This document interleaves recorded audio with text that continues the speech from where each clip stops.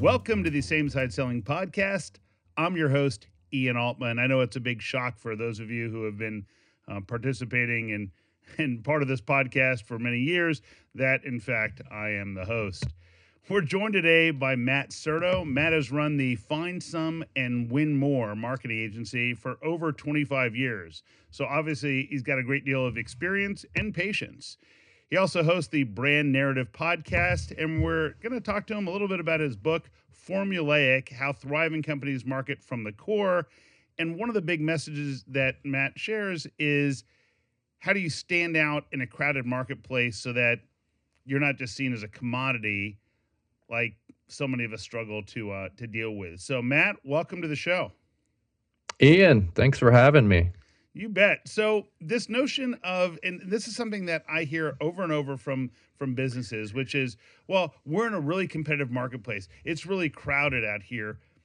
And oftentimes I feel there are things that businesses do that create that for them. So what are some of the biggest mistakes that you've seen businesses make that causes them to fall into that commodity trap? Well, I think there are a lot of mistakes that brands make when they fail to stand out. And I think the largest one is they lack the will to be different.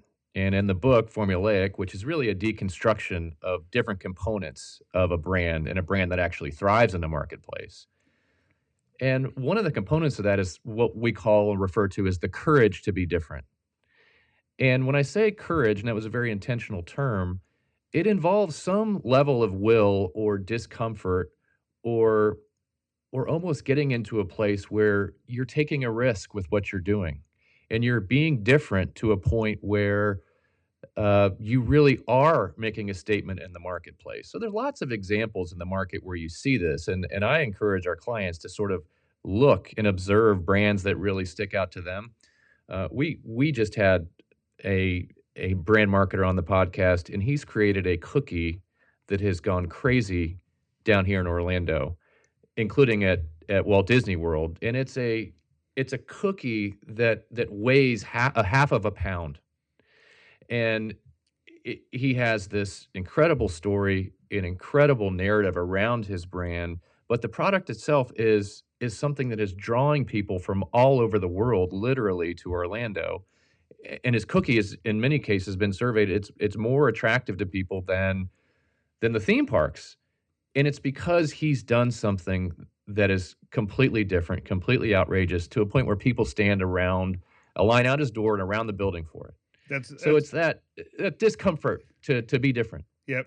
And so the businesses that feel like they're commoditized, the ones that everyone that they themselves say, oh, well, everyone treats us like a commodity.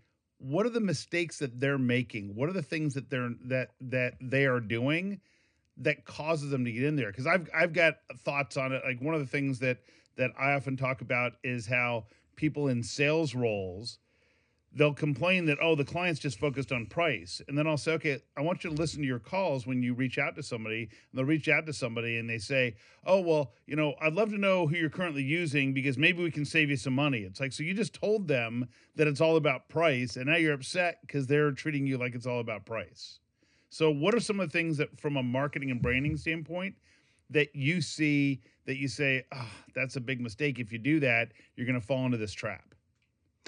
Yeah, we quote Michael Porter, who says pricing is not a strategy, or cheap is not a strategy, right? And it's never been more true. And we encourage clients to really think about what the differences are. And you and I just chatted for a minute about how marketing and selling are sometimes lumped into one bucket, and they're two different things. But in order to sell well, we think that product positioning and really understanding what those differences are in the product and articulating those and going to the length of focusing on those with your client are the ones where you really do make a difference in the marketplace. I'll give you a quick example.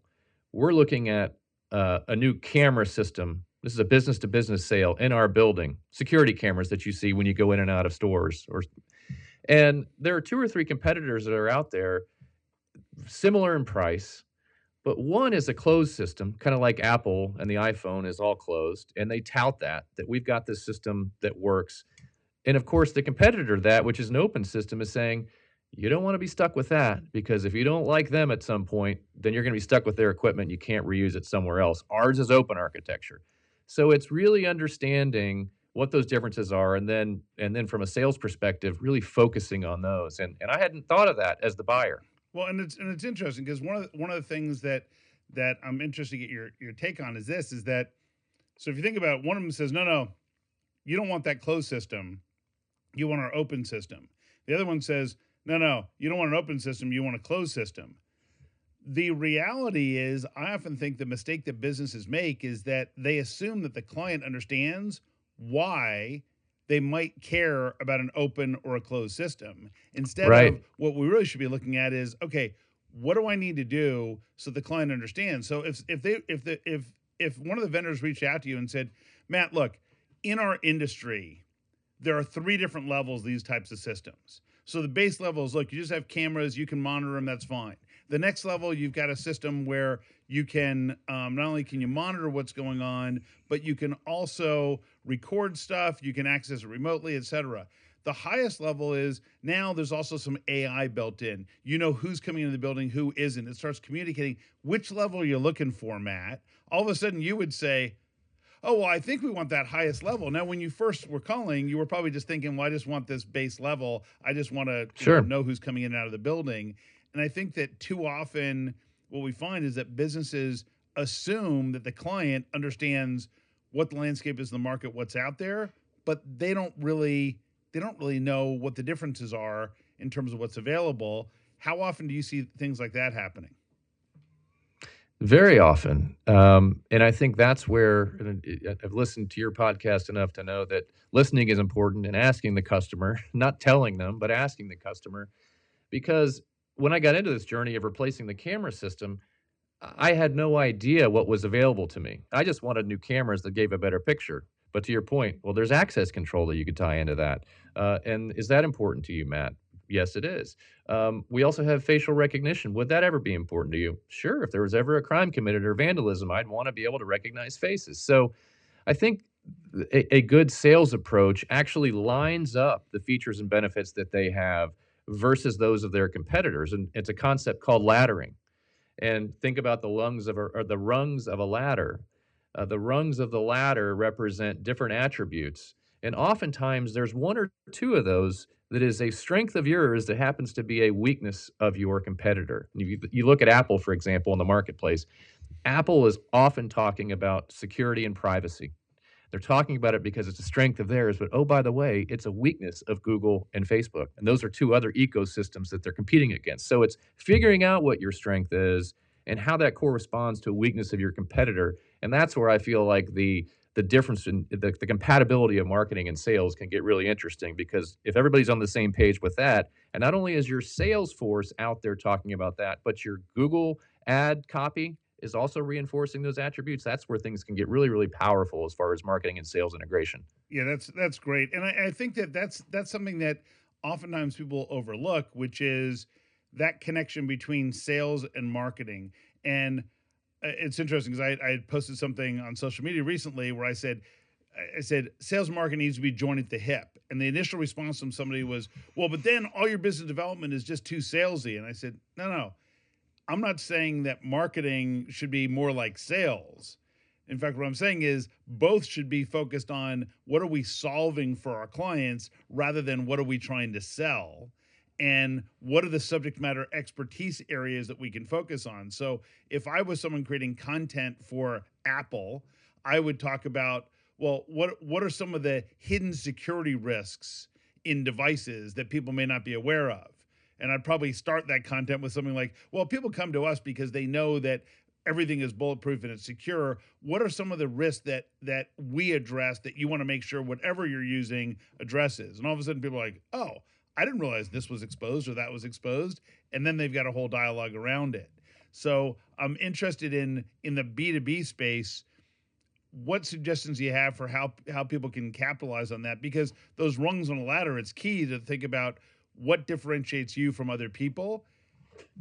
Too often I see the businesses, they know it internally, but they never communicate it to anybody else. And then they Right. assume the client's just going to figure it out. And rarely does that Right. happen. Right. Well, I think one mistake people make is assuming that your product is a fit for everyone.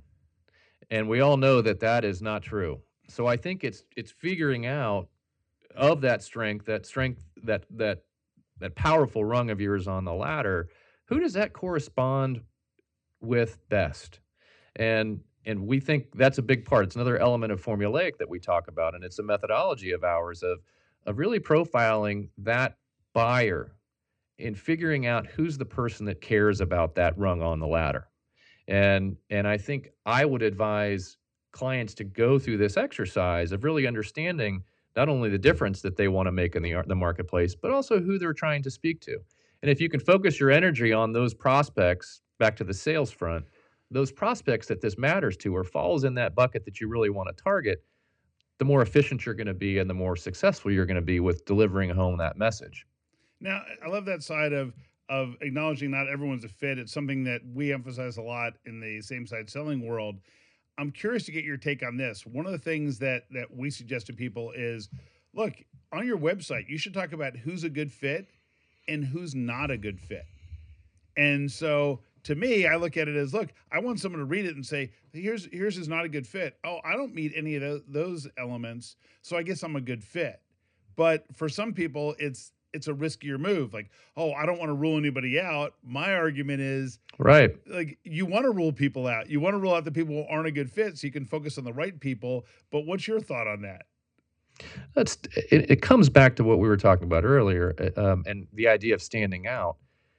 If you try and be all things to all people, you become nothing to no one. We all know that old adage, right?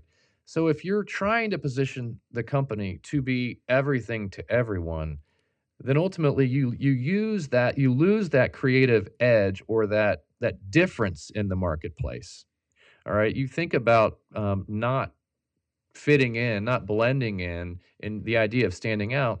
Well, that involves you stepping back and saying, we really don't want to serve that particular person, with this product because they're not going to be happy with it. And ultimately, they're not going to talk highly of us and refer us to their friends because we're not for them. So the more you go down the path of trying to please everyone with the product, then ultimately the more diluted your product becomes. Sure. So, and that involves back to courage and a little bit of will to say, you know what, this is uncomfortable and it's not for everyone, but it's going to be for our audience segment, and they're going to Sure. love it because we're thinking only of them. Sure. And I think that to a certain degree, it comes down to, I like to describe it as, if you come up with a message that appeals to everybody at some level, 0 to 10, it's going to appeal to, at best, people at a 4 or a 5. If you narrow it down to a tighter niche in terms of, here's specifically the problems that we're solving and the types of clients we serve, then for those people, they're going to hear that message at an 8, 9, or 10. Right. And none of us spend money to solve a problem that's a 4, but we'll happily spend money to solve a problem that's an 8, 9, or 10.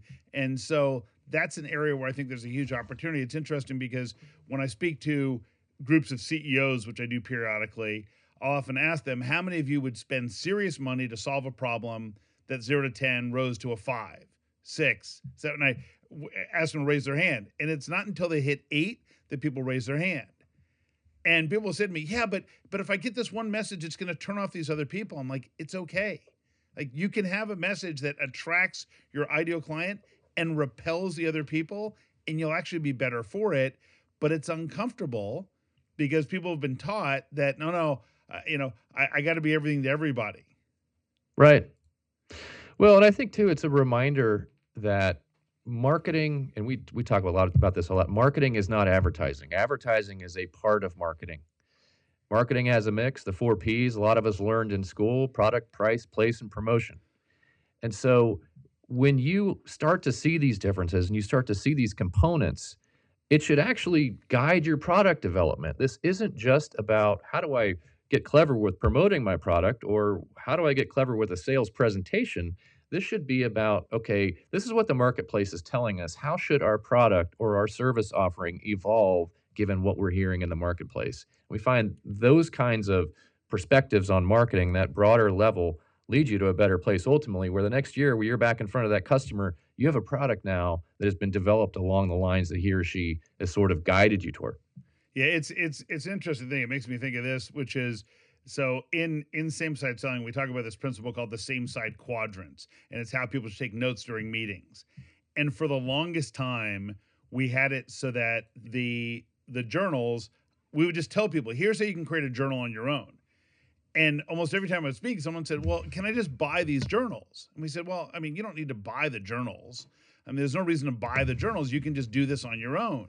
And people said, well, that's crazy. Like, I don't want to have to create this. I said, well, why would you want to buy a journal? Well, I'd want one that had kind of like tips for what kind of questions to ask in different parts of the journal. And I spent years trying to tell people why it didn't make sense for them to get that. And finally, at one point, I'm like, you know what? Perhaps I should actually build something like this. And we built it. Now it's wildly popular and people get it all the time. And I spent 3 years trying to convince people that they didn't need them. Right. And it was Right. like, and I thought to myself, it was funny. I was actually speaking at an event one day, and I said, "What you got to do is you got to listen to your clients and what they're asking for." I got off stage, and I'm like, I'm a hypocrite. It's like, because I'm trying to tell them, no, you don't need it. You're good. You can do it on your own. People are saying, actually, no, we want to buy this. We don't want to build it ourselves. We just want to be able to go out and buy it.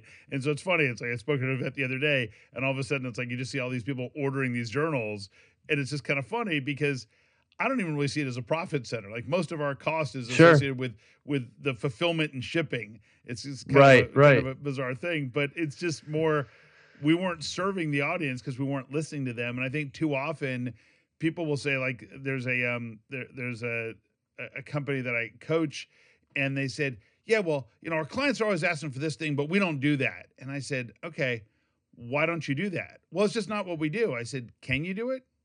Well, yeah, okay. And what percentage of your clients are asking for that? Oh, like half of them. Right. And it's like, well, wouldn't it be easier for them if you offered it? And all of a sudden they started offering it. And now, like, it's just people are saying, oh my God, I'm so glad you offer this service. And it's just, no, we don't want to be in that area. Well, actually, your clients want you to be in that area. How does your team measure up against others when it comes to being on the same side with your clients or prospects? Find out at samesideselling.com/scorecard to take the Same Side Selling assessment. And if you want to learn more about the Same Side Selling Academy, visit samesideselling.com.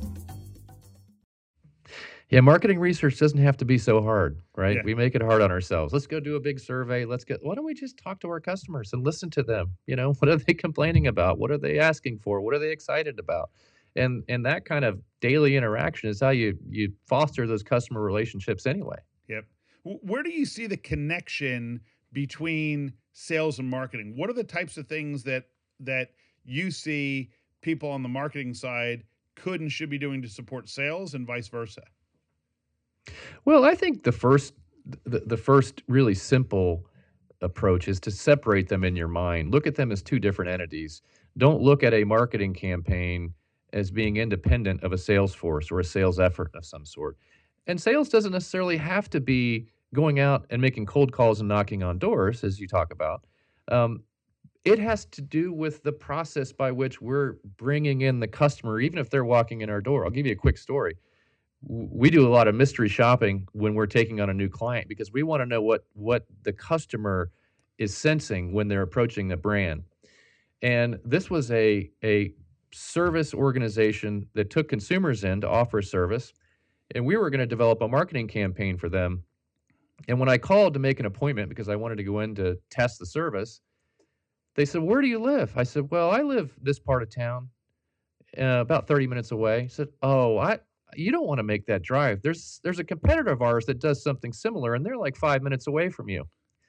So in the category of what not to do, sales should be about helping a customer make the decision to buy from you. And it doesn't have to be knocking on doors. And so that alignment between what we're selling, who's selling it, even if it's passive selling, is important, can be guided by this idea of profiling our customer. But the other thing we talk about is what is the culture of the organization? Yep. The culture of the organization drives this kind of thinking. Everyone is our customer. If someone is calling us from Dubai wanting our service, we should be inviting them to fly here because it's worth it, and you should make time to come here. Well, and there may even be an argument I would think that says, look, if they had just said to you, "Hey, Matt, I appreciate you coming over here. Just want to make sure. Here's the reason why some people drive half hour, 2 hours to come see Exactly. us. Um, are those things important to you? If not, let me know, and I'll direct you to someone who might be more convenient to you." A lot Sure. of our clients say, "Look, I'm not going to need this service 10 times a year. I'm going to need it once a year." So they'd rather go to the right place. Which situation are you in? And now what it does is the person who you don't want the person to make an appointment and say, "I'm not driving a half hour, never mind." And now you've got a slot where someone doesn't show up. So there is a little bit of a balance there. But I think that the notion of focusing on, okay, so when someone's not in the area, what do you do? Right. 'Cause- Well, I think that comes back to what you're talking about, to the difference between you and that competitor. What are those reasons why you might want to drive down here? Those are those are fed by this courage to be different and thinking through in your business what makes you different.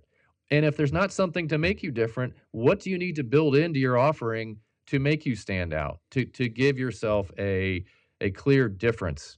I was at a steakhouse, it was a restaurant, it wasn't even a steakhouse, and the guy comes out and they serve steaks, very nice place, and they had a 55-ounce Wagyu, um, steak, 55 ounces for I think it was $145. Now, we didn't order that, but the product offering was so outstanding and remarkable that it gives them not only a talking point, but it gives them sort of a difference out there in the marketplace. So there's other examples, and I don't know if you ever read Jonah Berger's Contagious that he wrote a number of years ago, but he talks about $100 Philly cheesesteak yeah, that is sold by a steakhouse in Philadelphia. So it's this idea of impact products, impact offerings that really make you different. If you don't have one, go think one up, go dream one sure, up. sure. The last thing I want to touch on here is what is there one story specifically for you that stands out that you say, look, here's the way people can really stand out, attract attention. Here's a great example that businesses can emulate, especially if it's something that a B2B company can latch onto and say, that's a great way for us to think about this. Because I want to get as specific as we can so people can actually take away and Sure. go, oh, here's a way I can do this. Sure. So, two quick things. First of all, the story. The reason I wrote this book was because we had gone through a complete exercise with a client. It was a restaurant to change the outside branding, marketing of the the restaurant. Went through, redid the logos, changed the name, changed the decor, everything.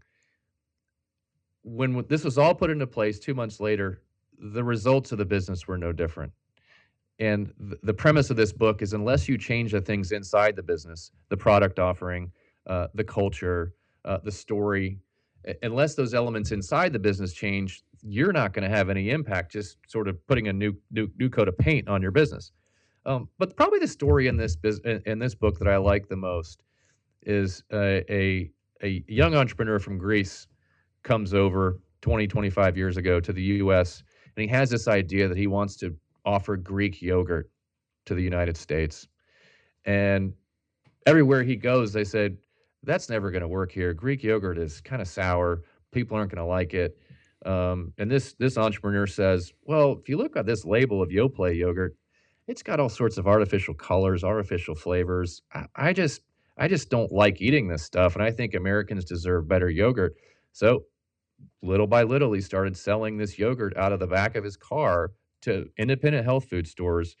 25 years later, that company is Chobani Yogurt, and he's completely revolutionized how yogurt is made and sold. And if you look, every major consumer market uh, dairy provider has a Greek yogurt offering now Sure. because this person, this entrepreneur, stepped up and said, "I want to do something different, and I want to create something that doesn't already exist." So that to me, that is the fundamental story of why products really can thrive is to the courage to be different in the face of someone telling you, "Hey, that'll never work here. You need to blend in like the rest of us.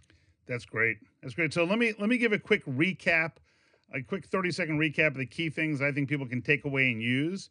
I'll give you opportunity for rebuttal, and then we'll make sure that people know how to connect with you, Matt. So, the first thing is that be courageous. So make sure that you're not just falling into the same old that everyone else does, but be courageous in your decisions to stand out. Think of those rungs on a ladder so that you're thinking about what are those elements that make us different, that make us strong, that maybe our competitors are weak at. Build marketing that's connected to sales so that recognize that your marketing activities are feeding into sales, and you want to get sales input into marketing, marketing's input into sales. And don't just change the outside without changing the inside. If you just put a little bit of decoration on, it's probably not going to make a big difference. Instead, you want to make sure that you're actually making changes consciously in the business and your culture that drives that experience for the end client. So what did I miss, Matt? I have no rebuttal to that. That sounded really intelligent. So, Yeah, well, it's you know, sometimes we can fool people that way. So well, Matt, exactly. Maybe we've done that. Yeah. what's the best way for people to connect with you and learn more about what you're doing? I appreciate you asking, Ian, and for having me on. Findsomewinmore.com is our agency website address. Love for you to check us out there. You mentioned the book, formulaicthebook.com, and it'll lead you to Amazon. You can find it on Amazon, download it on Kindle. And then you mentioned the podcast, brandnarrative.fm is our podcast. It's available on all the podcast platforms. And we're learning from other podcasters like you. We're newer in this game, but loving the journey so far. And, would love for people to connect to us there. That's great. Matt, thanks for joining me. Ian, thanks for having me on. I really enjoyed it. Happy Thanksgiving. All right, you too.